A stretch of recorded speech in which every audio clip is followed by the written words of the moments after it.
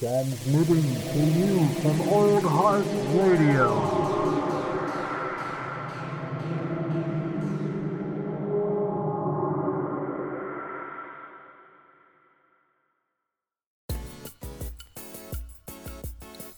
Under further review.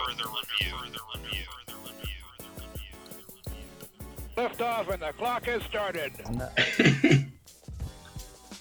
So, Caleb, you just said that a dog ate your loaf of bread. Yep, that's accurate. What a selfish animal. You didn't warn me. I didn't know we were getting. You're good. You're good. What kind of dog does he have? Oh, you're good. Okay, so she's part German Shepherd, part Belgian Malinois. Sounds like she likes. Interesting. She could eat a whole loaf of bread. I can picture that. He ate everything but one of the heels, and That's almost like spiteful, you know. she's too smart.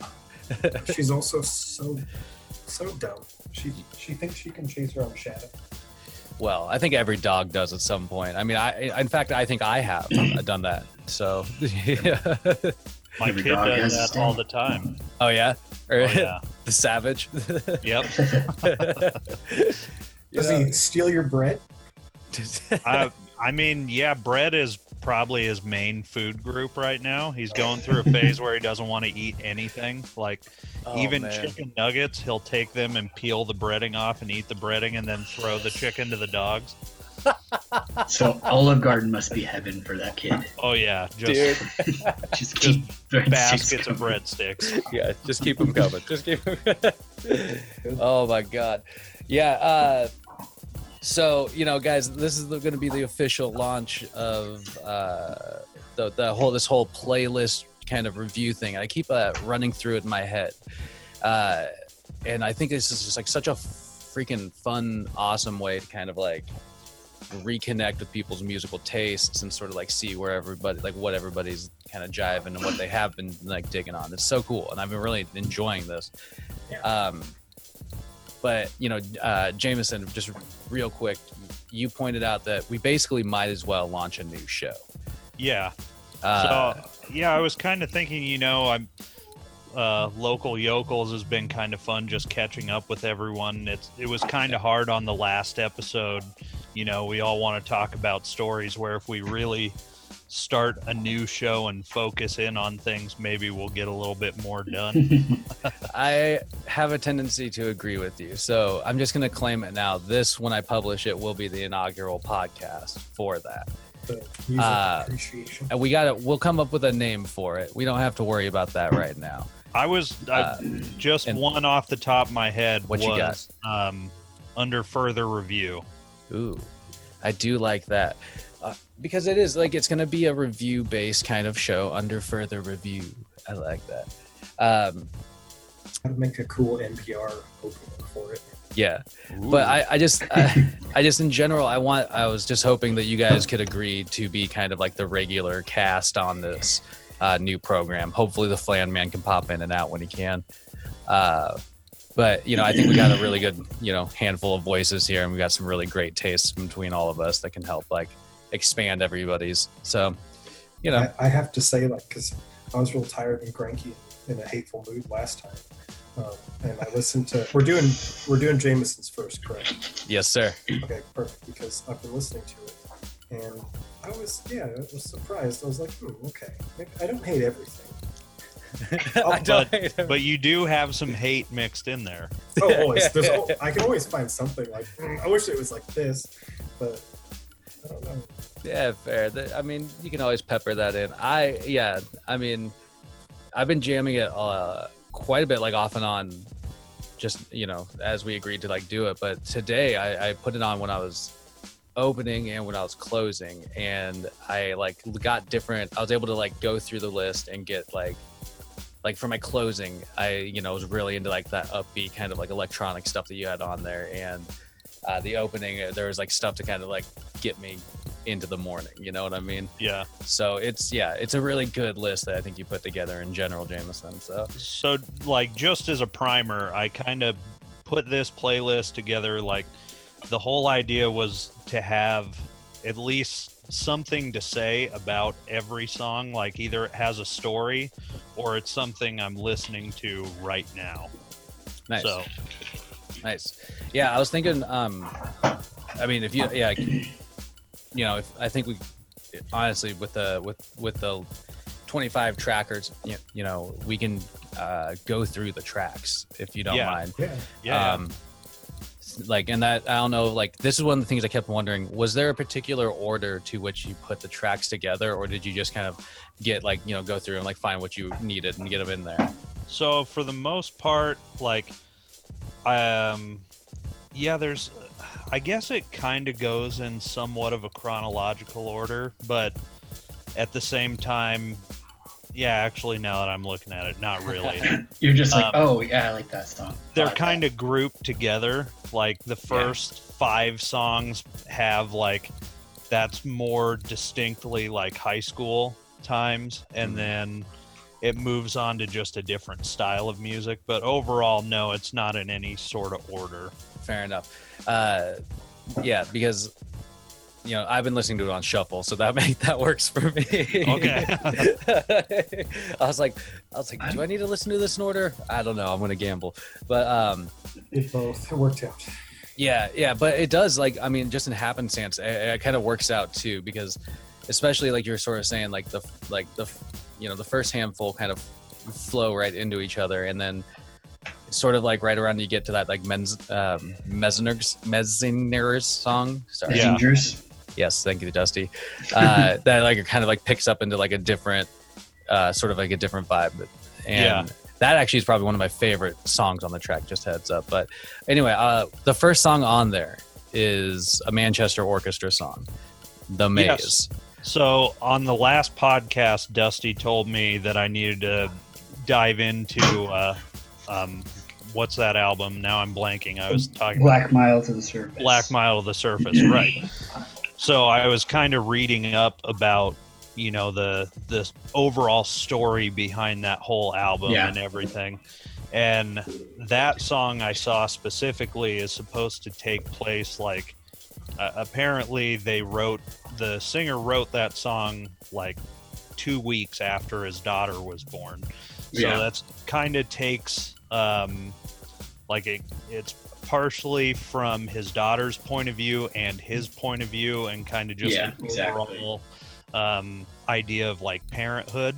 And obviously as a dad, that song to open the album just hit me immediately. Backstory before it, it's such a great song. His daughter's name is Maisie, which is such an awesome name too. Maisie. Yeah, that's her throughout their new album, little girl talking. That's his daughter, but Oh, okay. That's where the name The Maze came from, because it's like you said, it's supposed to be from the perspective of a newborn child looking up at their parent. Yeah. Which that's the first half of the song, and then it switches a little bit to him trying to come to grips with parenthood a little bit, which you definitely it hits some chords for sure, because he was talking about not being fully prepared, and I think no matter what, being a first-time parent, you're never really fully prepared for what's going to go on. Fair enough. It does seem like a great mystery, man. Oh, for sure. Yeah. Never prepared. You're never prepared. Never. And I have to say, I've listened through that whole album now, and I really like it, but it definitely seems a little top heavy. The first 5 songs are all I hate to say bangers, but they're all really good. And I feel as you work down the album, it kind of fizzles out a little bit, for me at least. Yeah, I mean, the silence, the more you listen to the song, the silence, it's really good. But I kind of agreed. The mistake wasn't that great. The parts wasn't that great. Right. But yeah, I discussed the whole album and the whole story with Jared, because I remember when I first listened to it, I was on this deep Reddit deep dive trying to figure out. That's where I went too. Yep. And how it's kind of the opening song's a flash forward in a way. And then it kind of goes back into that backstory, and then you have all him shooting up the grocery store and Yep. Which all I that shit. explained that whole story to Amy, and she was just like mortified, like, why would you listen to any of that? But Oh, it whenever is I fucked turn up. it on, she enjoys it. It's just like if I give her the backstory, she's like, I don't want to listen to this. It's just a Fair enough. it's just a really sad story altogether about Yeah, just yeah, for depression sure. and working in a mine in South Dakota. And working in a mine. Man, I wonder if Zoolander's like dad ever felt like that. John Voight. John Voight. Oh my god, dude. Yeah, dude, I thought this was a great track opening up the playlist. I really enjoyed it because it was when I first put your playlist on, I was like driving to work one day and it was like, I don't know, like 6:30, something like that. And there's nobody around and the song just kind of like starts and it kind of crescendos in, man, and it kind of picks up and it just like, it was like such a great like open to the day. And the idea of like the kind of like, sort of like, childhood wide-eyed, like, what am I, like, who am, what are these things around me, kind of mentality is really portrayed well, like, through that, you know what I mean? And, I don't know, kind of hit. So, it was a good choice, man. It was a really good choice off that album. I couldn't put my finger on it for a minute, but whenever I wanted the Manchester Orchestra songs came on, I was just like, I've heard this before. Like the guy has a very distinct voice. He does. And I've listened to a lot of them. I have no idea what songs or albums, but with my friend Dalton. And yeah, it's like super atmospheric, and I like all like they do like the old school like pedal boards and cool like reverbs and things like that. Well, and that first song, the song, The Maze, has like a really like has a pretty strong like gospel feel to it almost. Yeah. And it's, it kind of, it like swells like it's Yeah. almost it's uplifting without being like fast and in your face. Yeah. Mm-hmm. Yeah, Yeah. he's the son of a pastor, so I'm sure Caleb could makes relate. sense. So he's got like all that religion ingrained in him. And I do like Yeah. there is something nice that like bands that they like them and that I've heard them do where it's this effect that I used to. It's really fun to do. You get a volume pedal and like a bunch of reverb and delay, and then like you just like strum a chord, but then you like have no volume when you actually strum it, so there's no So attack, like and then just swell it in. And they always used to do that at like altar calls at the end of like a church thing, like come down and pray or whatever. Like all right, that was open the pit. Yeah. basically that was the religious version of that, but I Yeah. do always really like that effect, and they used it well in that song. Sorry, wrong way. You're good, dude. You're good. Yeah, I agree. The next song though, dude, like the Me Without You, man. Like, I was wondering about this. Like, out of what about the Soviet Me Without You, the Soviet, like hit off of that track off of that album? Because that album, Catch for Us the Foxes, is like, to me, it's like it's such a fucking good album. Like I can still. I think it's their best one for sure. Yeah. And that one specifically, I remember it being like the first Me Without You song that caught me because, the opening just has that really like driving bass line in the beginning of it. And I also remember you and Jeremiah and a few other people, you came to Coeur d'Alene to play a show once, I think for Schmouder. And I met up with you guys and we went to have lunch together, and you guys were in my Jeep with me, and I remember specifically playing that song, and we all just fucking jammed out Hell yeah, dude. listening to that. I don't know if you remember that, but I do.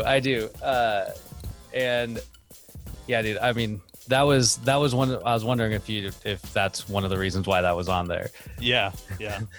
Hell yeah. But it is, dude. It's such a driving song, like right off the bat. Like, it's one of the things I like about Me Without You is that you can pay attention to the lyrics. You can, or you can like really pay attention to the music. You can go either way with it, and either one has like a lot of like energy and kind of, I don't know, a lot of stuff to pay attention to, I suppose.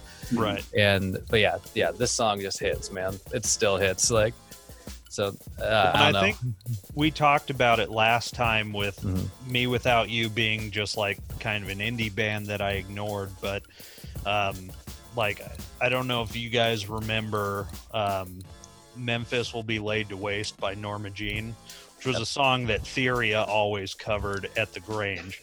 But at the end of that song, like they go to a breakdown and then they have like clean vocals for a couple lines, and that's the lead singer for Me Without You that does that thing. And that was like the first really? time that I was turned on to Me Without You, and I was like, oh, this is, because it's nothing else like in Norma Jean. Norma Jean's pretty Yeah. like hardcore, but they had those clean vocals, and so I figured I'd check it out, and that was Me Without You.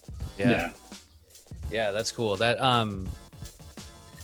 there's a song I'm going to put in the list later on that kind of I have a similar, it's like a similar story with that. But yeah, I don't know. I just thought it was a good choice because anything from that album really will hit. But that was cool. Caleb, what do you think about it though? What's your take on Me Without You in general?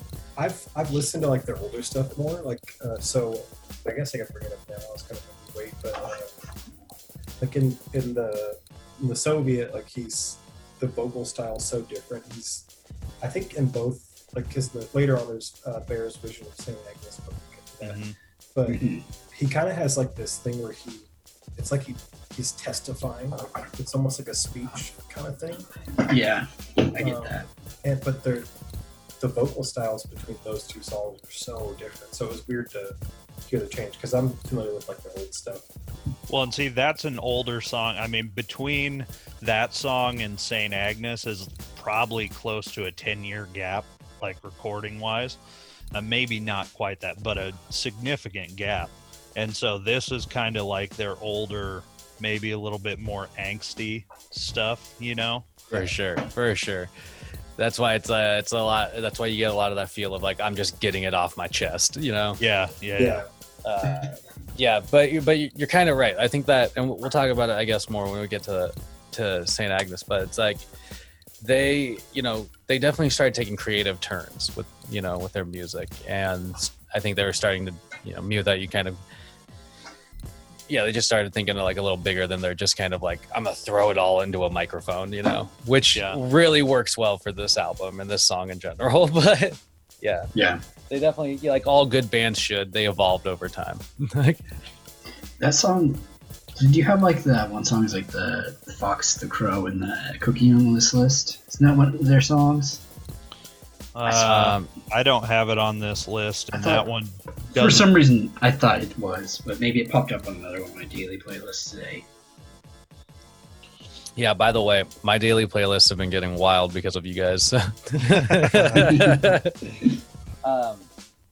right.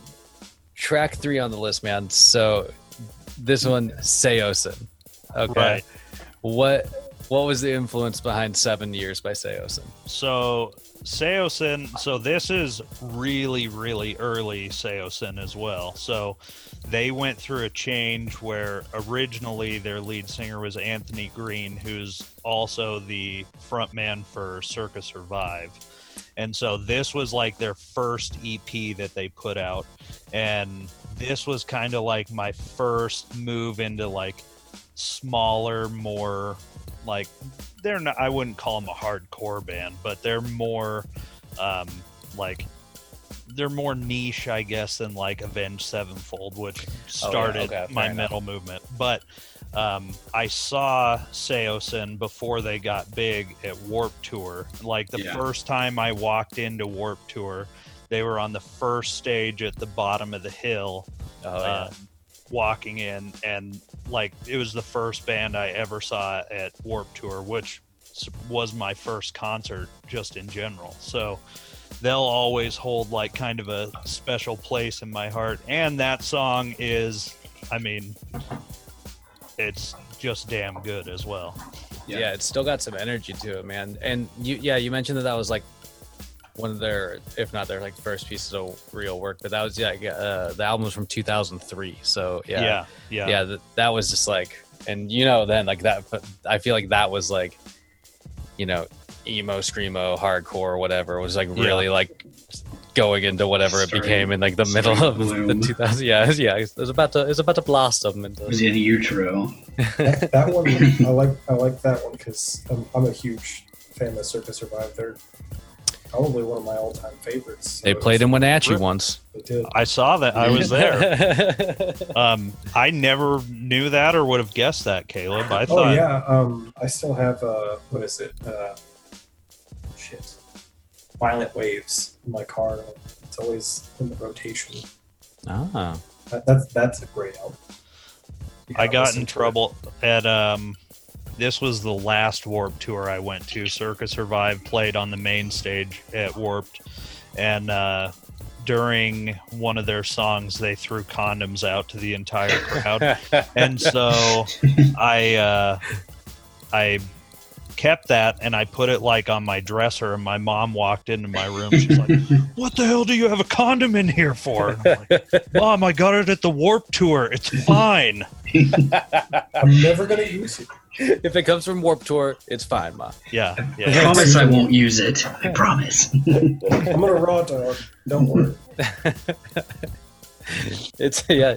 Do you still have it though? Did you end up framing it or something? So I would have to, $1. like, I have a box of stuff down in my grandparents' shed, or down in the shed, and I'm sure it's in there, but I'm not sure. Like, I haven't gone through that in probably 15 years. So You're like, That'd I'm be not going amazing. fishing for it. if it's anywhere, it's in there.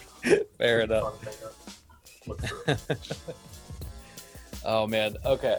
So from Seosin we make a jump. Yeah, We we're go going from- a little bit darker, a little bit heavier.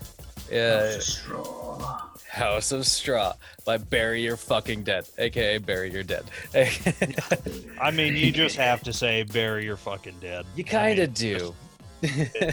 you have to do it. But yeah, so they were, I mean, far and away my favorite band in high school. Like Yeah. I think any of our friends, if you asked them what was Jameson's band, it would be Bury Your Dead.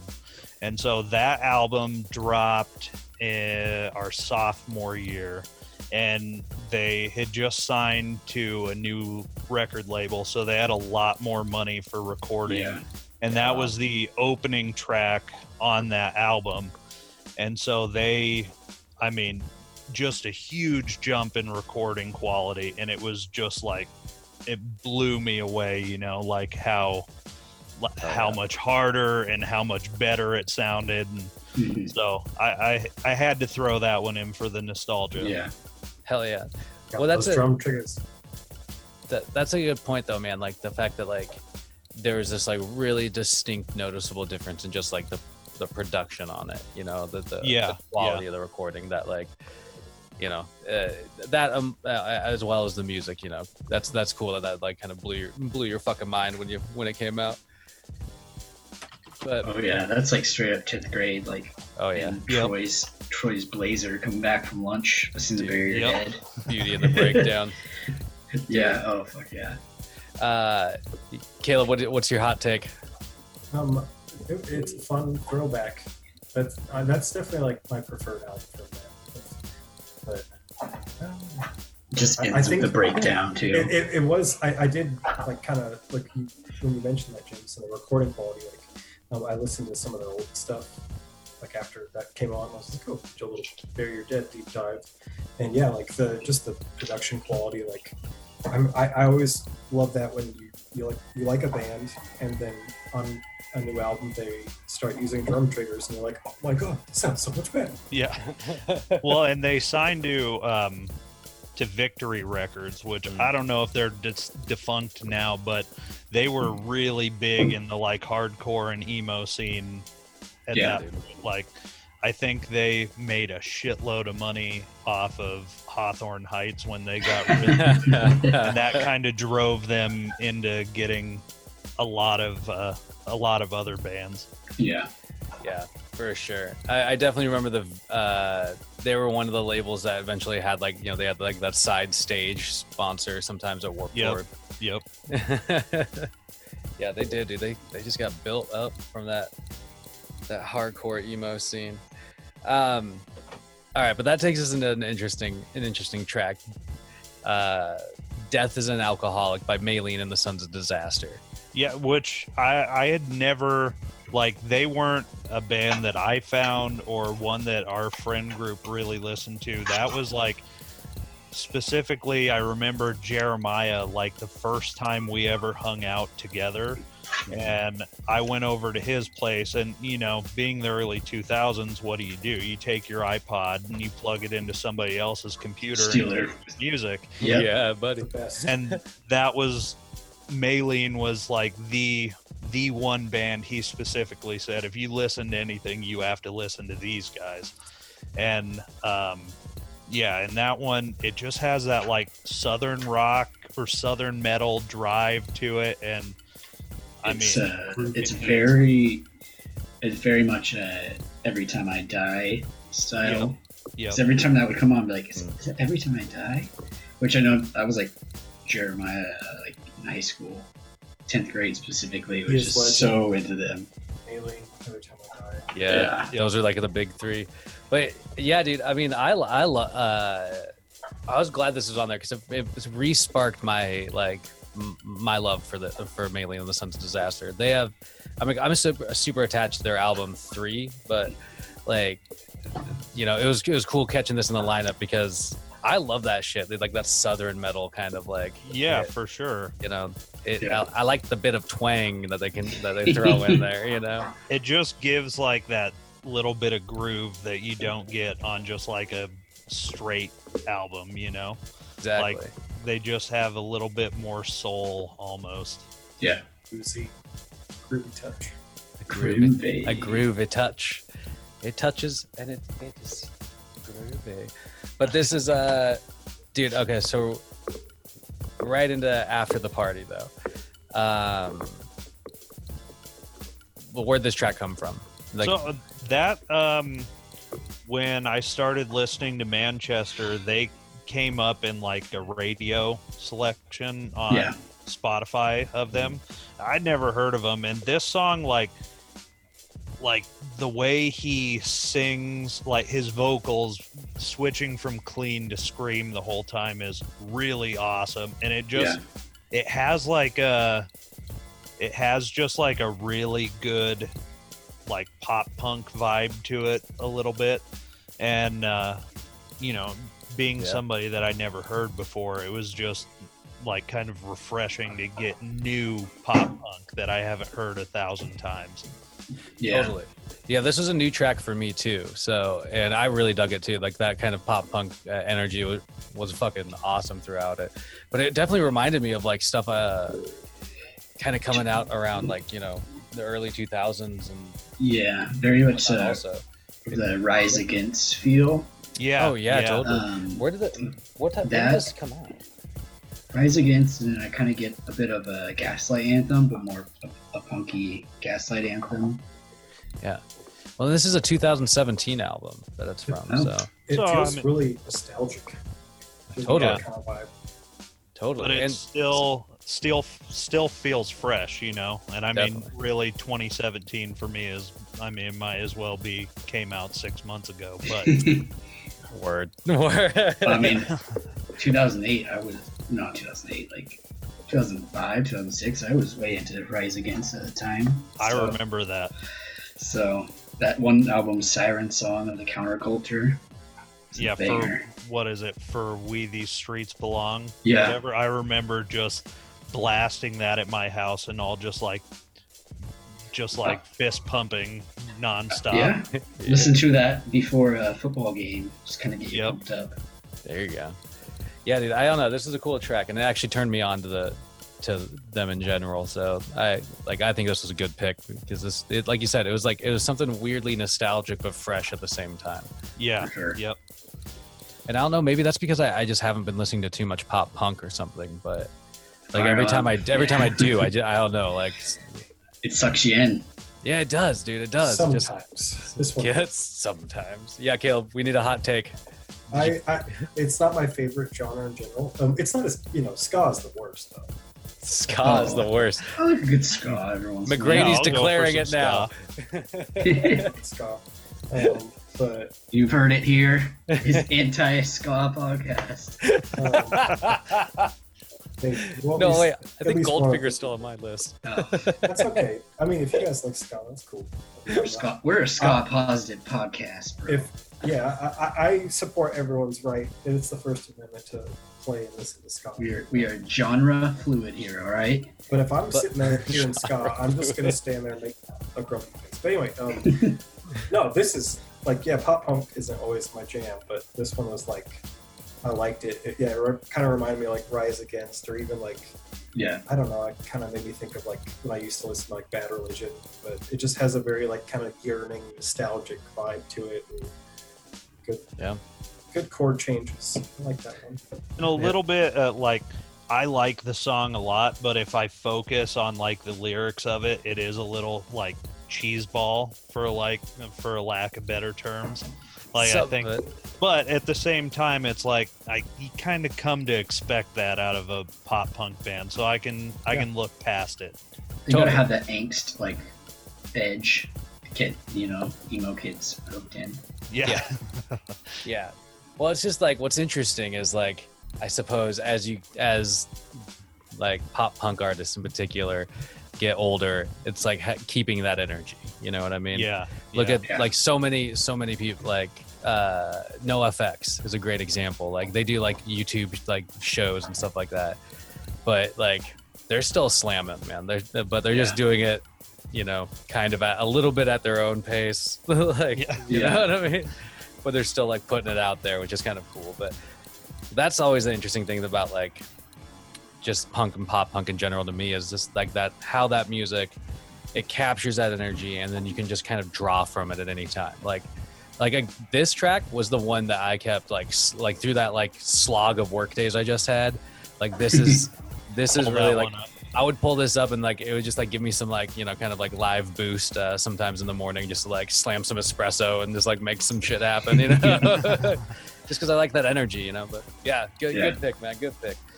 But that brings us to what, another unknown for me, Catfish and the Bottlemen. This song's been around for Cocoon 5 years, but I always liked this band. Yeah, this is a good track, man. Okay, well, I'm surprised because so I have to give Amy a couple shout outs here, because for the most part our musical tastes are in conflict, and we share a Spotify, so your liked playlist. Yeah, we'll just go through, and for the most part we're just fighting constantly on whose playlist that is, and fair. That is the one. Like, there's 2 songs in this playlist that I'll give her credit for finding and me really enjoying. Yeah. Yeah, I remember them, because I listened, like on Sirius, I listened to Alt Nation, and they're pretty big back in the day on there. I find a couple good things from Alt Nation every once in a while. Otherwise, it's a lot of stuff like this, but then they play kind of poppy-ish stuff, like they think that Billie Eilish is somehow indie still, but yeah, that's conflicting. Yeah. Well, and if I had to put my thumb on it, I would probably say this is the song that Caleb hates the most from my playlist. Actually, no. I was This going to is a say, good song. I'd never heard of him before, but that was like one of, I think, the first ones that came on when I was shuffling, and I was like, I like this one a lot. It just, I don't know, I'd never heard of it, and it all was agreeable, and just a fuck it song, Yeah. Literally in the lyrics. Dude, I don't know. I thought it was sonically pleasing. I remember that, and it stood out to me actually as one of the ones I liked the most. Yeah. Sonically pleasing. I like that term. That's why we'll have to label this podcast that, sonically pleasing. Not always. Depending on who. Sometimes. Yeah, no, it was cool. I'm glad that that's kind of fun when you know, like I sort of say the same thing, Jameson. My musical taste doesn't always line up with Nadine's, but we do have some like random crossover, you know. Yeah. And it is kind of fun to find those random tracks, man. Yeah. But that track takes us right into another Me Without You track, and that's the one we were mentioning earlier, Bear's Vision of St. Agnes. So Yes. where So did this one, that pull from? Yeah, so this came out in it was either 2012 or 2013, and I had just started my new job working on airplanes, and at the time we had huge shifts. Like there would be like 150 guys on a shift with us, and they're really strict. You know, you can't wear headphones, but everyone was allowed. Like if you had a speaker, you could listen to music while you were working. It was fine. And this new album came out, and like I work with a lot of 40, 50, and 60-year-old like country folk who just want to listen to country music, and I did not give a shit. Like I listened to this whole album like up in the airplane with 20 people around me, just rolling their eyes the entire time, not enjoying it. They're like, this And I didn't care one bit. And like we were mentioning before, it was like a total shift for Me Without You. Like it was almost more like spoken word and very clean vocals. But that album's almost like a concept album as well. That like I don't remember the It's title from the- track of it, but I was just looking it up. It's 2012. If I'm correct, it's supposed to be February about 1878. like these. It's supposed to be centered around the circus animals that yeah. So a circus, they're on a train, and the train crashes. In the first track, and then it kind of anthropomorphizes the animals a little bit and gives them like some human qualities, and then working through the track list you see, you know, kind of the vision from each from the different animals and stuff. But this one specifically, like, I mean, none of the lyrics like really stick out, but it just comes off as a powerful song. Like it just has a good, like, the lyrics are front and center to it, and the vocals are front and center, and the music kind of takes a back step a little bit, but it pulls you through the whole song in a pleasing way to my ear, at least. Hell yeah. It's like a climax to the album kind of feel to it. Yeah, definitely. Conflict resolution. Yeah, the first song's called February 1878. Yep, that's it. 2012. Yeah, 9 years ago. Damn. And so I started my job November 2012. So okay, I was living with Jeremiah in a yellow house, and we probably were working on an album then, and I remember him and his ex-wife went to like go see Me Without You like after this came out. And brought back like a bunch of merch from it, and I was just like, that's when I first really like actually heard about the album. I was like, oh, what is this? Okay. But yeah, dude, this is, you know, kind of like what we were talking about. You know, it's this really interesting shift that, because it's like a band like Me Without You, and you think you know what to expect from them. This whole album became really intriguing, just in general. You know. Yeah, it was a big shift for sure. Yeah. All right, Caleb. You know what time it is. Where's your hot take? This was my least favorite song. Caleb's least favorite song. I need to get something. It deserves credit for its creativity and the concept I thought were interesting. And the lyrics were like, I was a little confused, but it makes more sense now. Yeah, fair enough. But the thing I didn't like was it's just something about like the enunciation. Yeah, he has a very nasally it just voice makes me to it. Yeah, I don't know. Smashing Pumpkins. That's my vibe. only complaint, but it's a small complaint, but it's enough to murder my Well, fair enough. I guess you know they can't all be winners there, Caleb. It made me feel something. Oh, there you go. And That's all that matters. exactly. You're down in your loins. It does. It makes my gooch like tighten. And I go like, ah. Looking all those Kegels. Yeah, that's what's happening. You just put that on and do some Kegels. There you go. The 6-minute Kegel workout. Oh god. However long that song is. It makes me anxious just thinking about it. The Kegels or the song? All Yeah. of it. All of the whole thing. No matter what, his gooch is tightened. So Yeah. There's no going back. Uh, all right, man. So that takes us into "Young Lady, You're Scaring Me" by Ron Gallo. yeah. So this song, like, I don't have any story behind it besides just being kind of a cool jam. Definitely. This, I'm sure, popped up on some Spotify list, but it's got kind of that real retro vibe to it, you know, kind of like a 70s, just kind of good groove song. Yeah. I was I feel like wondering if it was older. Every time I hear it, I think it's Greta Van Fleet for a second. Yeah. Well, I So can get see that. that classic rock feel from it. Yep. Yeah. That vintage gear sound. It's nice. Yeah. This is also from 2017.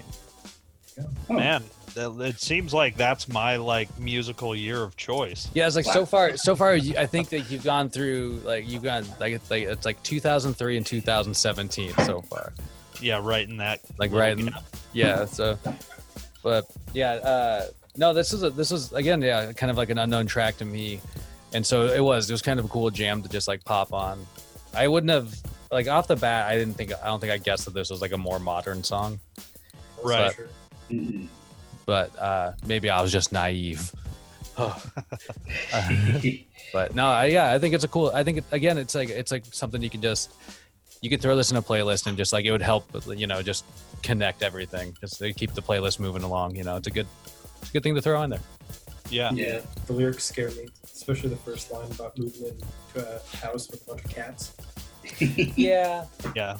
I don't know if I agree with that.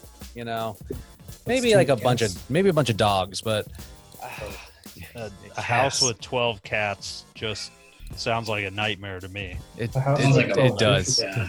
It sounds like a goddamn nightmare. I'm waking. I can smell the ammonia. I'm sweating now just thinking about it.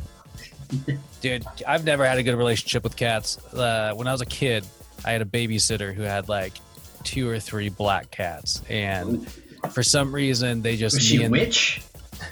maybe they had a goat out back, and eventually it was no longer there. Oh, shit. but no, they just had these cats, and they just like for some reason I just have these distinct memories of playing Monopoly on the Nintendo and getting my shins clawed the fuck out by cats. And like ever since then, I've always been like, and I just never seems to click. I mean, Dusty, Yeah. you've had some cats I've jived with, I guess. So like, Yeah, I've got 3 cats. yeah, I Oh, know. man. Well, one of them. Yours one are of always so them I've chill. had- It seems like. One of them's the other one I've had since I was in 8th grade. He's still kicking. Oh Rocky. yes, Rocky. Wow. Yeah. And I kind of inherited my sister's 2 cats. So I'm like, Oh, that's all right, good. I guess I'll take them. Do you think you can handle 9 more? No, No. definitely not. All right, man. So now we're on to "You Worry Me" by Nathaniel Ratliff and the Night Sweats. Yeah. Mhm. So, yeah, I don't remember where I first got exposed to them, but they also have like a really retro vibe, but pushing it back even further. Like I would say they're almost like 50s band, maybe. Like I don't know. That's the vibe I get. But they just have like that good soulful Yeah, vibe to them. And then I saw them at the Gorge with Kings of Leon yeah. Oh, that'd be a good one. 2 years ago, and it was just super fun. Like they have so much energy on stage. Like Nice. they're just going for it, like full bore. And like they opened for Kings of Leon, and like they didn't have anything like it wasn't a big production. They didn't have the mega screen going for them, but they just put out so much energy that it didn't matter. So it's like I'm always drawn to them as a band. Like I listen to everything they put out just because they have that fun energy to them. There's definitely bands for me that have like the kind of sell factor is that like it's like what they bring to that live performance. Which, you know, like talking about recordings is one thing, but like if you're talking about like a musical act or a band as a whole, like live performance and what you bring to the stage is a huge part of it. You know what I mean? For sure. So yeah, that's cool. That's a cool point, man. But this is so I was familiar with this track and the other one a little further down, but I had no idea who the artists were. This was one of those like I probably heard it like so many times and like it just, you know, like I just never took the moment to like stop and like look who it was. Right. So that was kind of cool. I was like, oh, I discovered it finally. I put them. I put them once again in my genre of liquor cabinet rock, as we were discussing. Ooh, Yeah, that's a good rock. fit. Yeah, it's like it's not too hard. It's just something you can like just chill and listen to. Yeah, for sure. Like evening, I'd smoke a put their cigar. album on, like sitting on the porch, drinking a beer. Yeah. There you go, for watching sure. sunset. You know, that golden hour. Caleb, what would you do with this song? Well, I like what Jameson said, but it would have to be a situation where, like, I'm on the porch with Jameson and he puts it. Yeah, Caleb would never put this on, but you'd enjoy it. It's good. Yeah, like, but you would. Yeah, exactly. I think you'd enjoy it at the moment, though. yeah, for sure. But it's not something like it's not the type of thing I would seek out. But so on the one hand, it's like it's nice to be like, yeah, this is something enjoyable, but I have to be like in a chill, patient mood, which is rare. Dude has no chill. Fair enough. So that's the only stipulation. But yeah, that's a great way to. It's a good one to chill on the porch too. Would you, if you were on the porch, Caleb, would you just like, all right, just gonna put on something just nice here and just put on some Cradle of Filth or something like that? I'm not a huge Cradle of Filth fan, but sorry, Satyricon then. no, not that. Oh, Satyricon's the greatest. I remember one time we threw a party at my house, and we were hotboxing the hot tub room, and Bryce Bitterman and a few other like kids who weren't in our friends group and they're like more in the preppy group of people showed up. Yeah. And Caleb had control of the playlist. He's just playing the terrifying death metal, and it's like Bryce Bitterman and Tyler Spaeth and their girlfriends, and they're just like wide-eyed like, what the fuck did we just walk into? Like, Those chitlins didn't even know. They're nice kids. I like them. That's funny though. Yeah, I mean, well, there's like a whole like, I don't know, kind of crowd that just sort of like circulated. I would say they were just like, they would go from party to party. So like whatever like clique group thing was having like some sort of like, you know, party, you can count on like a handful of these like preppy ass kids to show up. showing up. Yeah. They're like, we can drink beer here finally. Yeah. Somewhere to drink beer. Finally. I honestly, I feel like I've still jumped more fences in the Wenatchee Valley than like anywhere else. Like having to like run from parties and shit like that. I'm you know sure. what I mean? Yeah. Oh yeah, for a particular time. Oh yeah. Oh god, yeah. All right, man. So now comes the first Sturgill Simpson song. Oh, Yeah. Virgil. I think I only. Sturgill. I think it's the only one actually. Yeah. Yeah, just that one on this one. But this is from his album High Top Mountain, which I believe is his like first album, and it's definitely his most distinctly country western album. But this song, like, I think it really showcases his vocal range. Like he comes in right off the bat with like a really powerful drive into it.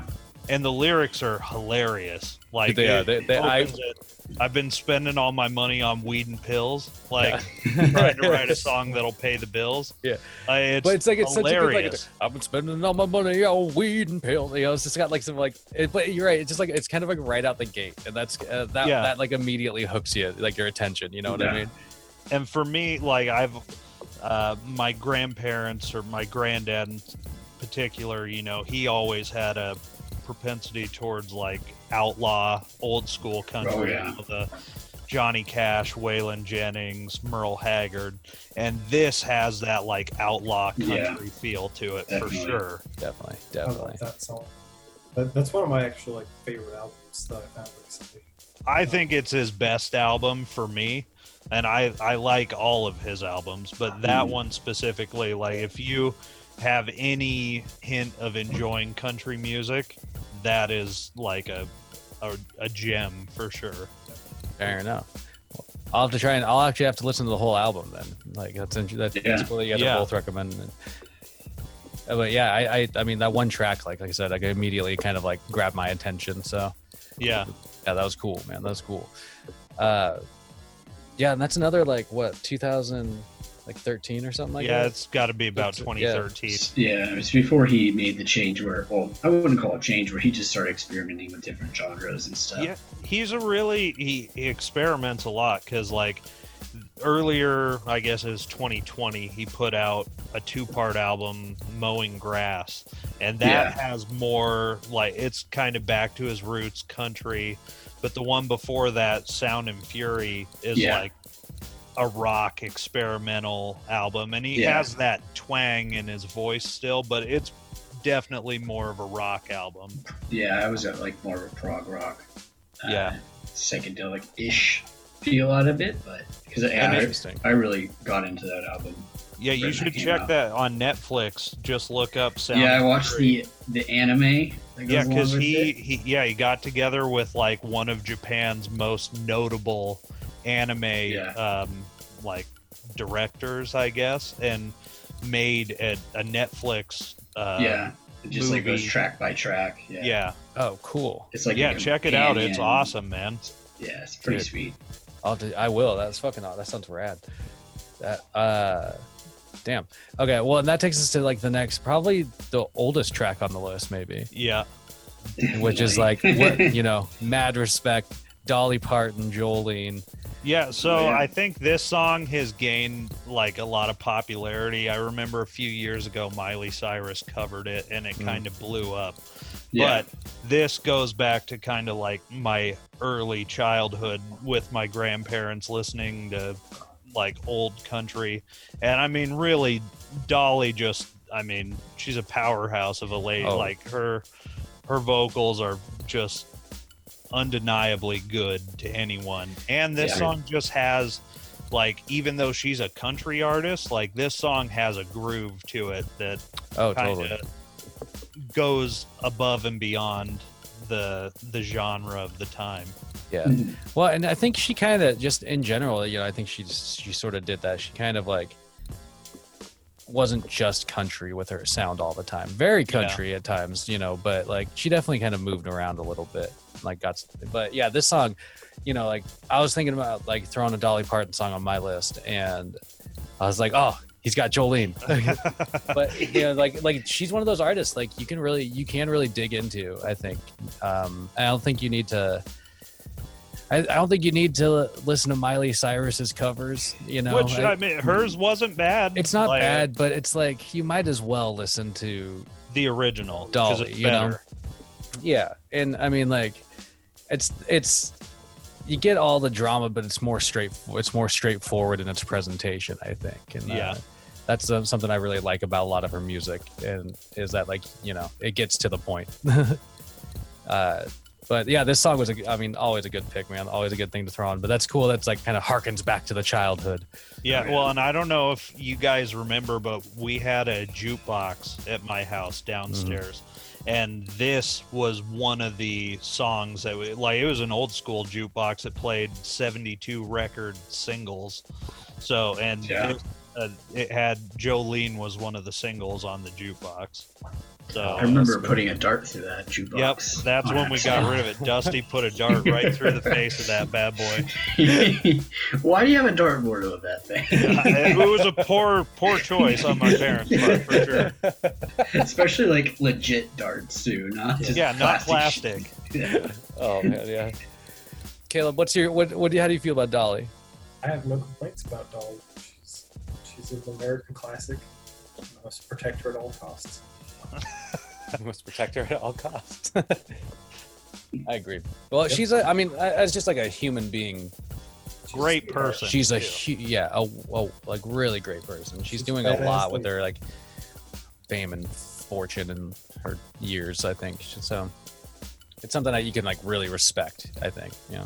And it always makes me wonder, like, man, how hot is Jolene if Dolly's worried about her snatching her boyfriend? Yeah. Dolly's She's a got to beautiful be. lady. Who's this Jolene's Jolene? Smoke show. All right, and so next we come back to the Night Sweats. Night sweats. Just something I Harry seem Potter and the to Nightmares. have when it's more than 90 degrees. Yeah, dude. So son of a bitch, aka SOB. I mean, this song, it's kind of the same story as the other with Nathaniel Rateliff, but I mean, this song is just such it's fun. It's It a is. really fun song. And that's really all you can say about it. Like, anyone, if you listen to this song and you've had a couple drinks, like, you're probably gonna, like, it's gonna make you Son of feel, a bitch. yeah, like, you might just yell it out, or when the hook comes, you might jump up and dance with it or something, but something's gonna happen when you listen to this song. Something's gonna happen. I agree, man. It's one of those that just has energy to it, you know? Yeah. Yep. Like, yeah. Caleb, hot take? I'm not a huge fan of Harry Potter and the Nightmares, but Have you ever yelled "son of a bitch" to this song playing? no, I haven't. Oh boy. Not yet. I don't know. It's like it's fine. Well, we're just gonna have to wait till September. We're gonna play it until you yell "son of a bitch." I guess Caleb just shat all over my theory because he's not feeling nothing with this song. Caleb feels nothing. It's fine. It's okay. I'm telling The you. verdict, it's gotta- fine.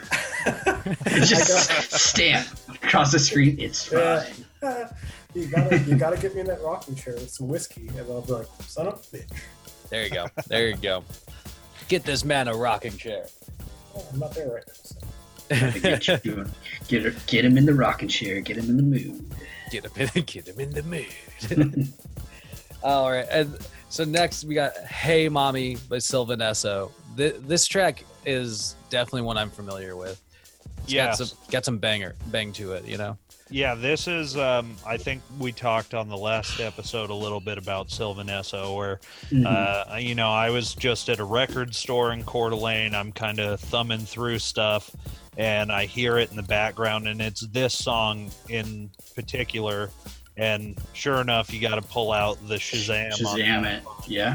on the iPhone. Yep. And ever since then, like, I'll listen to Sylvan Esso, like, all of their albums, but this one in particular with this song, and Coffee is on there as well, is something that I listen to quite a bit that I really enjoy. It's kind of unique, got that kind of indie flair to it a little bit, you know, but still with that electronic vibe a little bit. So. Yeah. For sure. I would honestly say like this is one of those tracks, and probably that just like the album in general. Like it's like for me, it's like it's morning music. You know, like I can put that on, and like start getting my day going. You know, like Something it playing definitely in the cafe feel to it. Coffee rock-ish. coffee rock-ish. Coffee house, as they call it.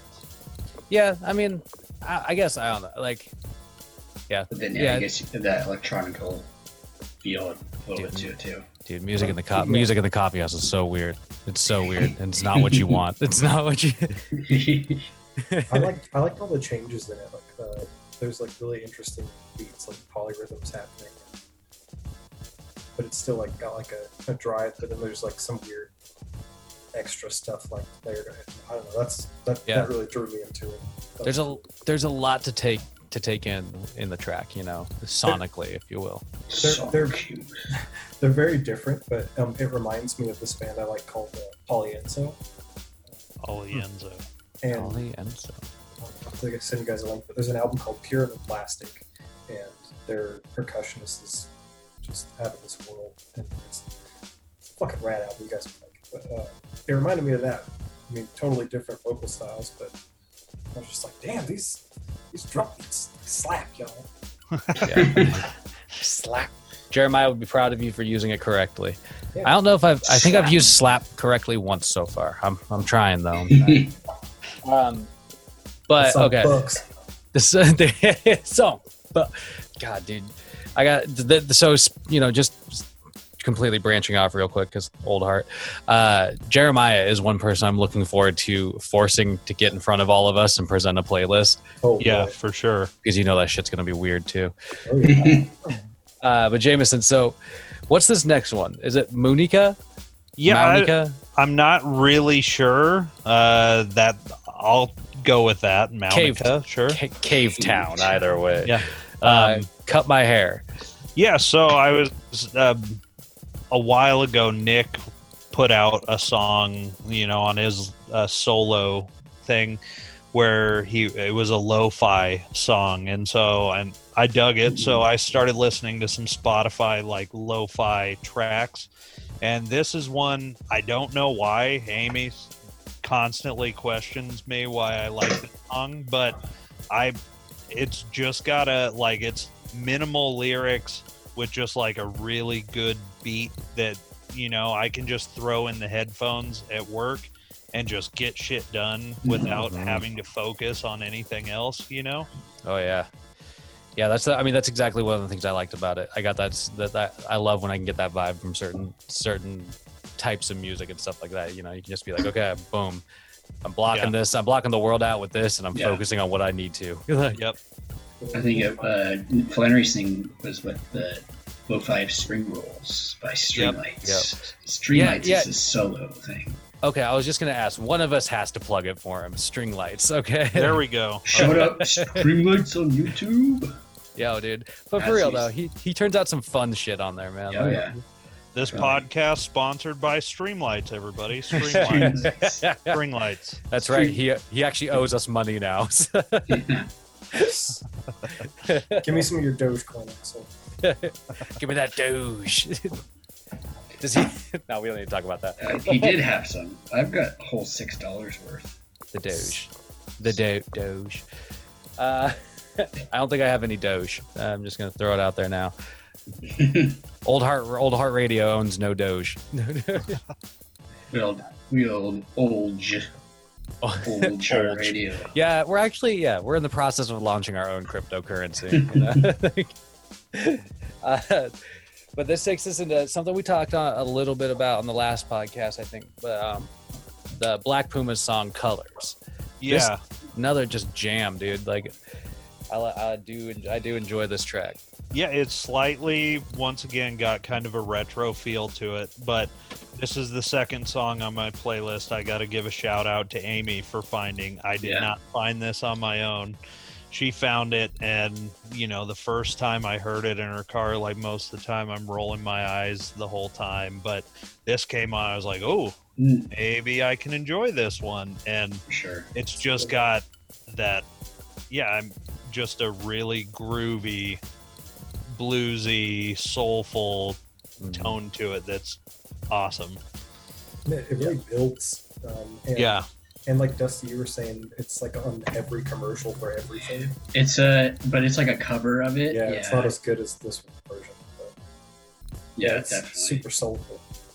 Yeah, and that's the other thing. I haven't had cable for like 15 years, so a lot of the time I'll think I find this song that's really awesome, and then everybody's like, yeah, that's been on commercials for the last 3 years, asshole. Everyone knows that song. Yeah, dude, I fall into that category too, JMO. Like, it's like You know, then you're just like, oh, okay, yeah, it was on a Buick commercial. Great. You know, they consider Like I themselves. still fucking like it. Consider themselves a psychedelic soul band. Ah. Okay, I can. I've see not listened to any of their other stuff, so I might have to check that out. I'm intrigued to listen to some of their other stuff. I'll probably branch out. You know, pick some of their extra stuff apart and see if I enjoy any more of it. But this track for sure was solid though. It's sonically pleasing. There you go. sonically pleasing. Sonically. Yeah, I know. I need to get like some sort of like, you know, button going on. What's that? Anybody hear Nailed that? it. Yeah, what is? Are you playing Money Oh over no! there? Oh no! That's the wrong track. That's Caleb's stamp. He's I have stamping these I have a assholes. small sound pad. I don't know what's on there. What's that? Nice. I just heard a coin machine, so Oh yeah, that's the money one. There you instantly like takes me to the dark side of the moon. go. Oh. Just, that's all I can. Oh, money. Yeah, exactly. Start that little 5/4 bass walk. Yeah. All right. And now we get to Bloom. Yeah, by Odessa. Yeah. So So- this track always has some fucking energy with it, man. Yeah, just Odessa in general. Like, they're like they kind of cross the line between like a real like, I guess they are EDM, but not really. But I don't know. Like I can turn on. Like I always think, like when I was in high school or junior high and going snowboarding all the time up at Mission Ridge, like an Odessa album is what I wish I had to throw in the headphones and just go like gliding down the mountain. Like That's fucking beautiful. that's the Yeah, I can see vibe that pops up into my mind when I listen to Odessa. Fair enough.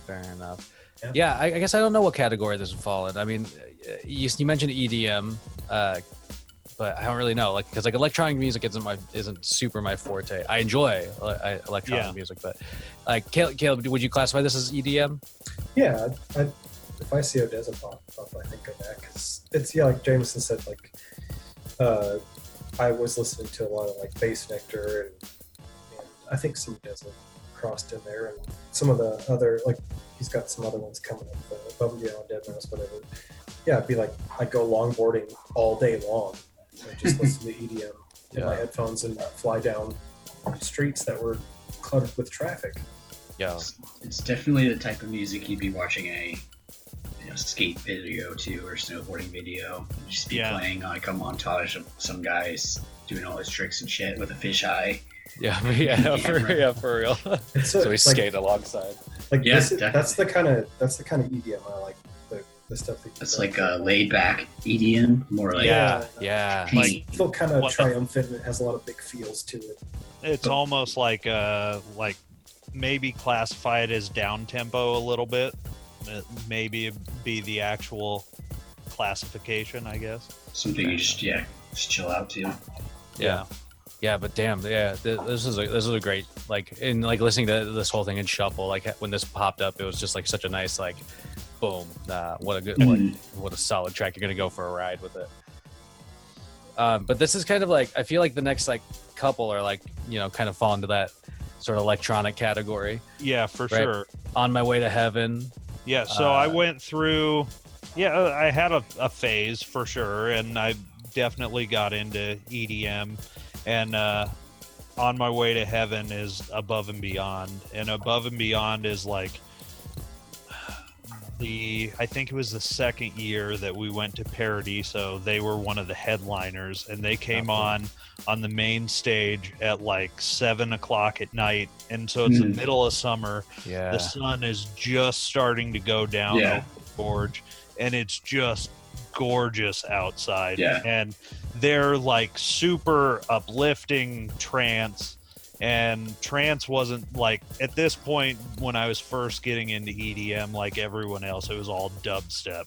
And then I heard Above and Beyond, and like immediately seeing those guys in that setting, like my entire preference of genre shifted, and I was obsessed with this album, Group Therapy specifically. Like it was so good. Like it totally shifted my preferences in the genre.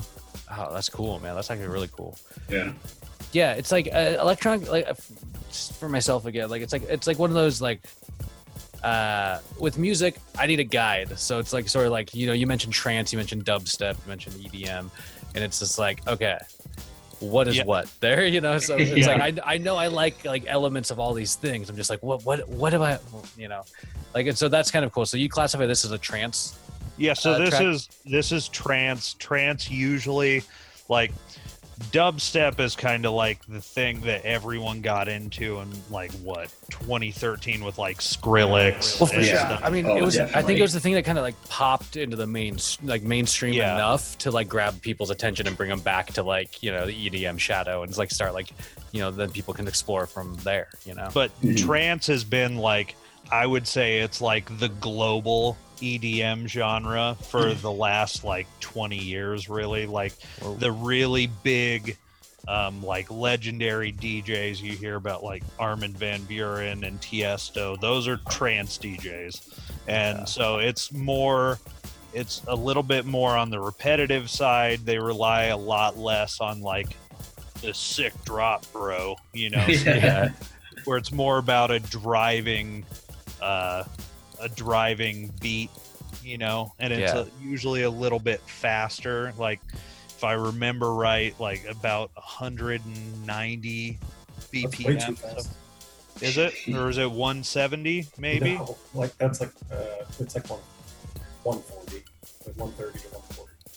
Well, okay, for trance, 130 to 140. Yeah, usually. Okay. Okay. Well, what would be like? I mean, what would be like 170 then? Like Drum and bass, Yeah, that's fair. like, Okay. yeah, which that's like Caleb talked about last episode, Pendulum. They're kind of like like when I think of drum and bass, which I never dove super deep into them, so maybe it's just the bias I have because that's the band I know, but they're kind of like the drum and bass band I would think of. they're- Yeah. Fair enough. Well, yeah, man. I mean, either way, this trance track was pretty dope. So Yeah. I'm learning my vernacular as we speak. So, and also, dude, just like what a beautiful fucking picture you just painted with like that whole scene of Paradiso at the Gorge. If you've ever been to the Gorge to see a show, you have that moment, that like Yeah. sunset fucking moment. Yeah. Like, And oh my I mean- God, dude. It had been like 110 degrees all day. Yeah, Everyone that's- was dying and so hot. And That's always it. the sun starts to go down and everybody just gets to take a like collective breath, like, oh my God, it's cooling down. And yeah, they're it's just getting like, dark. this Finally. super uplifting music comes on with just that like really, I don't know, like it definitely was like a memorable moment I'll never forget. For sure. Yeah, that's when you lock away, right? Yeah. But okay, so moving into Dead Mouse, we got Strobe, which is this is the song I put on like right after we closed. I was just like, I'm ignoring things for a little bit. Dead Mouse is like I would say firmly in the house genre, and kind of this is another one where like I started because trance has a lot of like really vocal tracks that can be pretty cheesy a lot of the time, whereas house music kind of relies more on the beat and just like instrumental. And so Strobe was like probably the first Dead Mouse song I ever got into, and it was another one when I got into it I was listening to it at work and stuff, and I remember one time like I'm listening to it and this song I think I put the radio edit in here so it's trimmed down, but if you listen to the whole song it's like 7 or 8 minutes, and the opening of it is just, I mean, it's a solid 2-3 minutes of the intro, which is just really repetitive, which I mean if you know it's coming and you like it, it's fine. But to a 40-year-old guy who doesn't listen to any electronic music, I mean, minute 2 he's like, is there something wrong with your phone? Is it just on repeat? I was like, just stop. And it's good. And then it goes into the hook, and it's like, it finally pops over, and you kind of just get to enjoy the song. But Yeah, it's my favorite Deadmau5 song for sure. So the reason for that like long intro or outro on a non-radio edit is it's usually like a DJ edit. So Yeah. sometimes the first minute's like just drum beat and then like a little bit of the melody. And the idea is so that you can like take the tail end of another song that you have playing already and like mesh it up. So there's not too much going on. They don't clash. And so then you can seamlessly mix into the next song with a track version like that. That makes sense. Oh, that's smart though. I didn't think about that. That's cool.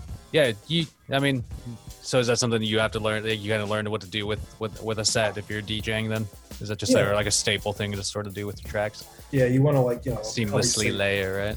You want to beat match it, get it in time and sequence, so it's not like staggered and weird. And then you gotta also think about like what key, you're moving to or staying in or whatever. Yeah, that's interesting, man. But like Deadmau5 is great at that. Like I'd call it like progressive house. Progressive house, yeah. It does there's a lot of interesting arpeggios and weird little polyrhythms with the melodies and stuff. And, you gotta kind of sit down and give it some attention, but then you realize this is actually kind of complex and interesting yet simple. Yeah, I agree. And that's like one of the appeals for me, at least for a lot of like electronic music is that, it comes off as like kind of simple until you really start thinking about it. And you're like, damn, where'd that come from? How long has that been going? And then you start noticing like the different pitches and the different things that they're using and just like all these different, it's just, it's a fun, every electronic song can be like pretty fun to just sort of dissect in a way. But from there, from Deadmau5, you jump to Human Factor, which we kind of, we talked about a little bit. Long Year, though, this is the track. This, you've turned me on to the Human Factor at this point, Jameson. Good. So. Yeah, I'm glad. Yeah, because I'm hooked. We talked about them a little before, not a super well-known band or anything, but they're damn good. Yeah. And I confirm, I looked up after our podcast last week, and they're just like some guys from Russia, they're Russian musicians. They probably aren't ever going to sign a major label or anything, but they're just damn good, solid musicians. Yeah. Honestly, the songs are sound really great, but they were just the type of music and what they do. It just reminds me of honestly reminds me of a band I would see in town, some sort of local gem of a band that just can fucking pull it together and just slay a set, bouncing off of each other because they've been fucking playing together, forever. And anyway, it just it has this awesome fucking feel to it, their music, and there's all these ups and downs with it, that just keep your attention, which is something I always look for in music. It seems like I'm just always okay, what's coming up? Yeah. Kind of like when Between the Buried and Me have these long instrumentals where they kind of flow in and out of different things. Yeah they kind of started that with their Colors album, where it was less about just being death metal and screaming, and they would have a 5-minute cut of just instrument. And I remember one of their songs even has a bluegrass segment in it. I think it's Ants of the Sky, if anyone wants to look. But that's an album I need to I would like to dig back into a little bit. Yeah, great album, still holds up. All their stuff was damn good. Then the cover album they did. Yep. Dude. Yeah, that's it's been a while since I've listened to them, man. But the Human Factor though, that's such a great discovery. And that's kind of one of the things I love about there's lots of good and bad about streaming music, but the accessibility that it gives to consumers is so fucking great. I could have just imagined that this group would have just been stuck with their pocket of places that they play in Russia, and that would be it. But now they have a bunch of clubs. Yeah, exactly. And now you have you have assholes over here making podcasts talking about your music. So it's it's cool. I think I like that. I like being able to discover like that kind of shit from across the globe. It's not just internet. What is this? Would this be classified as international music? Sure, why not? I mean, technically it is, but I don't know much. Like, I don't think there's much international about it. NPR would play it. Is that what? Yeah, maybe. No, I doubt it. But yeah, this is a good jam. But this takes us into another Manchester Orchestra song, which is from their most recent album. Right. Angel of Death is the name of this track. And this track is, good pick. There's so many tracks. Like this album, I have so many different tracks I want to put. It's like the representative thing that I like about this album. But this track was a good pick, man. Yeah, I think I've beat it to death in the last podcast about how much I like this band all of a sudden. But this is the one that from their newest album that I think it's really like they have their first song on this album. I think it's called like Inaudible Noise, which is what it is. It's just like kind of building into this. And this is the title track on the album. And I mean, I think for myself, I think it's the strongest song on the album. And yeah, definitely one of my favorites for sure. Yeah, it's really good. Yeah, I agree. It's definitely one of my favorites. But yeah, this just in general, like, I mean, Manchester, I think they've kind of. It's interesting because they hit their sound, in every album they make, but they also kind of. They've explored other elements, but I think, we were pointing it out earlier.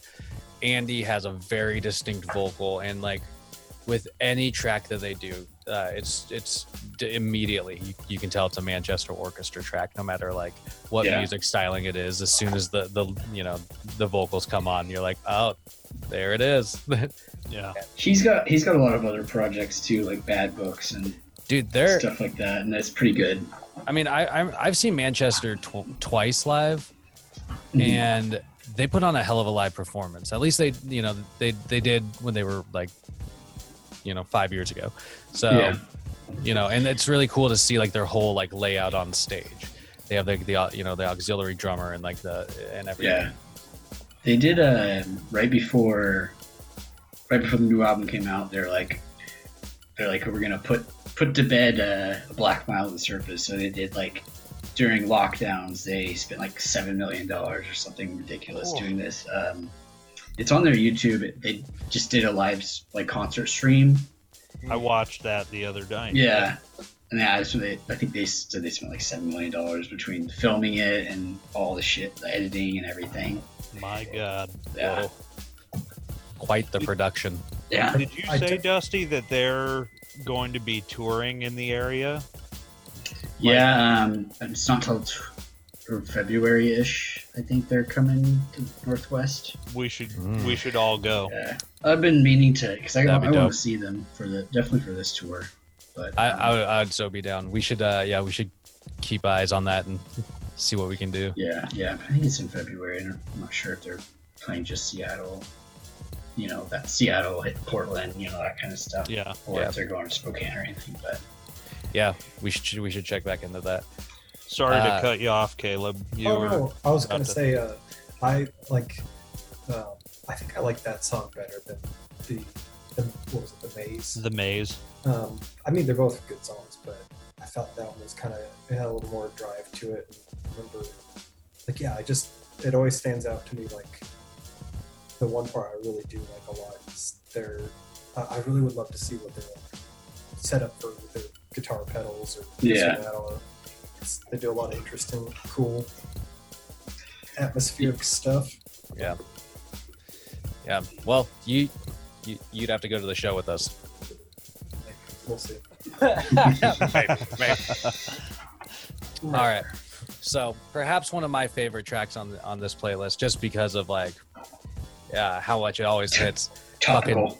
Deltron 3030, man. Oh yeah. No, you know, Virus hits. If you listen to it, it is on point. Dusty is 100% right. It's still topical, man. This album is even more topical than ever before. Yeah.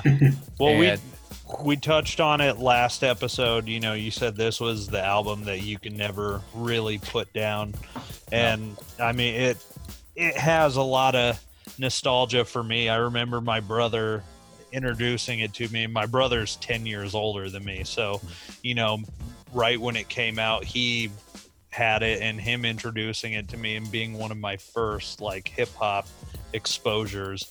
And I think this song really kind of like, I know Mastermind and a couple other songs on this album are probably a little bit more popular than Virus, but I think Virus has like the drops that are in it, you know, it has the instrumentals, and it like it is just like the perfect piece for Deltron in my mind. Yeah, Like- dude, I think it like it. Dan the Automator serves up Del like the perfect canvas to lay like the lyrics down on it with this. Yeah. Like, you're right, and that's like a testament to like that duo, dude. Like they just worked so well together, Yeah. you know. But yeah, dude, yeah, 100% good choice always. Make that money noise. Yeah, so these, just before we move on, these last four were kind of all, well, I guess the next two, so these three were throwbacks, and then the last one's just for fun. For fun. But, Fair enough, But fair yeah, enough. these last three are kind of nostalgia picks for me. So, Well, dude, you know, the next one, the Supertramp song, yeah. Bloody Well Right. It hits still, man. Yeah, I really dug it. Yeah, Oh, yeah. that's Classic. Supertramp was like either one or two of my dad's favorite bands. And Okay. so Yeah. my dad passed when I was 9 years old, but I have memories of him both playing this on cassette in his pickup and having this, which I have the copy of this on vinyl, his Dope. vinyl copy of this album. Yeah. That's And cool. I remember this song specifically, and it's got, I mean, I think it's the first song on that album. If I remember Yeah. right. yeah, and you know, Supertramp's just kind of a weird They band are. as is. Like they're interesting and different. Like they don't really fit the classic rock vibe that you would think of a 70s band, but they're interesting. They're And yeah, this one, I really enjoy this song. Yeah, dude, I definitely dug it. And I mean, like a lot of classic rock, I'm still just like discovering new random songs from bands from those eras, like to this day. Yeah. And this was again one of them. I put it on one morning and I was opening with my coworker, and I was like, oh, I'm listening to this awesome Supertramp song, and like immediately like they said like I can't remember what they said first, and then they said Bloody Well Right, and I was like, oh yeah, it's actually this. Yeah. Yeah. The first one they probably said was Breakfast in America, Yeah, that was it. which Or the is Logic song. But Yeah. this was like it's a fun song, honestly, and that's what I really appreciate about. It always remind me about of a little bit of Kansas, and then a little bit of what's the other band? Manfred Mann, who had that Yeah. song "Blinded by the Light." Yeah, Oh yeah. yeah. So, No, if I was going to describe Supertramp, I would say that they are sassy, Sassy. Sassy. Yeah, that fits. especially Yeah. that song. Oh yeah, It's got some attitude. Supertramp's got some attitude. stamp that attitude. That's what I mean. I need to get like a stamp sound just for the things Caleb says. A verdict, fucking just a gavel. Get a gavel. Kung kung. Law and order noise. Oh, dude. It'll have to happen. You know, I think we're still under Dick Wolf's radar, so we could use it. He won't come after us. You can never escape Dick Wolf. All right, but the next track is an Alice in Chains track.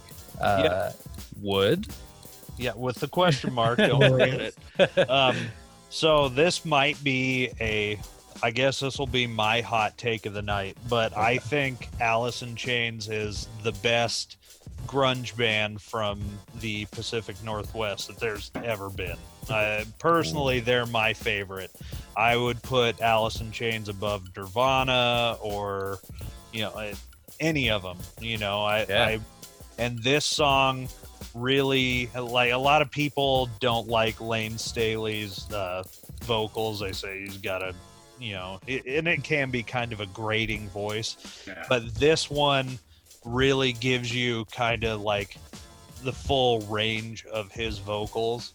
And I don't, it's not one of their big hits, but it's, I think, a great song that kind of showcases that like late 80s, early 90s Seattle grunge scene. Yeah, for sure. Yeah, well, that is an interesting hot take. I don't know if I've dug so much into grunge to like have formulated an opinion on the great grunge bands of the Pacific Northwest, Right.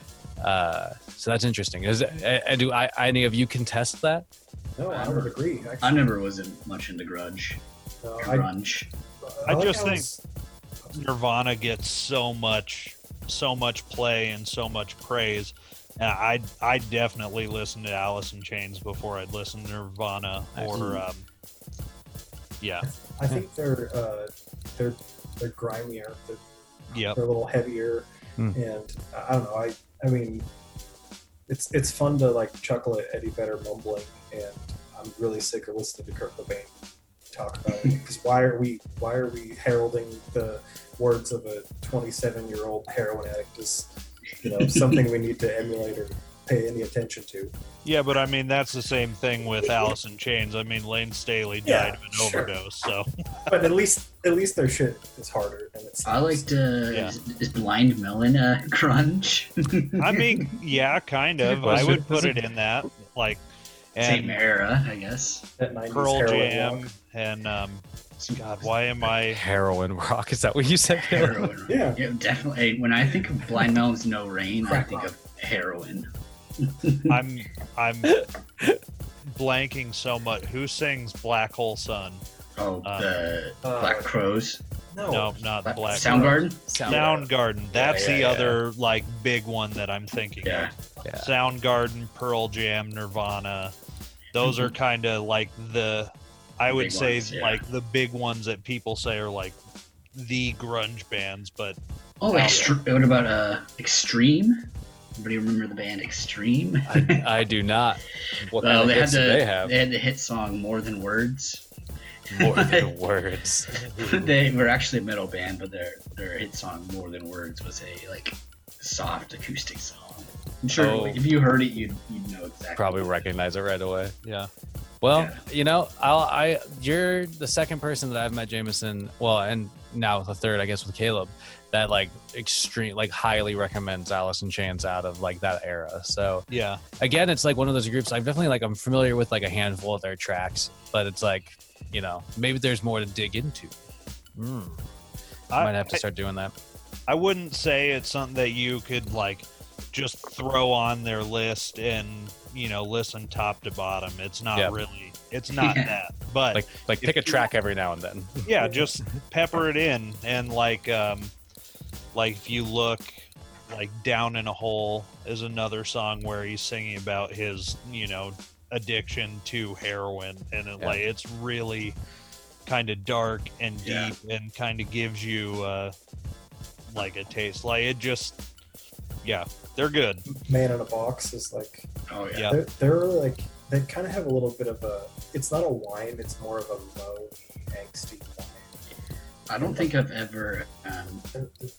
Yeah, I mean, I just remember Aaron's brother Ethan was way in Alice in Chains. That's how I always heard of them. That's a good wall pedal.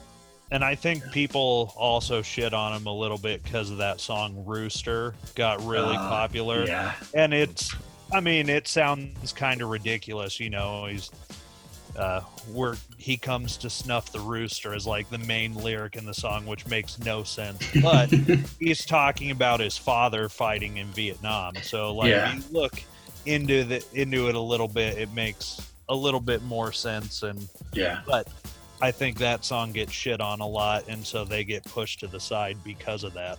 Yeah. Well, yeah, I feel like they're, and a lot of, I mean, this just happens with time, the context becomes something that you have to start like researching, and kind of digging into. It's no longer like at the forefront sometimes, but I don't know, it kind of makes it like more worthwhile. Like once you kind of like, can dig into that and like understand what the idea was behind an album or a track, Mhm. Yeah. Which speaking of, so what we got the last track on the playlist, which is by Mr. Wheeler Walker Jr. Yeah, so the track is All the Pussy You Will Slay. Classic. And, Mr. Wheeler Walker is he's a country artist, and he was like a recording artist in Nashville for like 10 years, and he constantly tried to put out his album or make it big, and he couldn't do it. No one wanted him. And so he said, fuck it, and just decided to cut this like joke album. And somehow that album ended up on like the top 10 country hot list. Oh my god. And so he became this like persona, and now he's just kind of this crazy, eccentric country artist who writes these hilarious songs. But I mean, obviously, this song he's singing to his newborn son about how he's just going to slay pussy. And What's the line like right? It's like, you got your mother's eyes and your father's cock or something like that.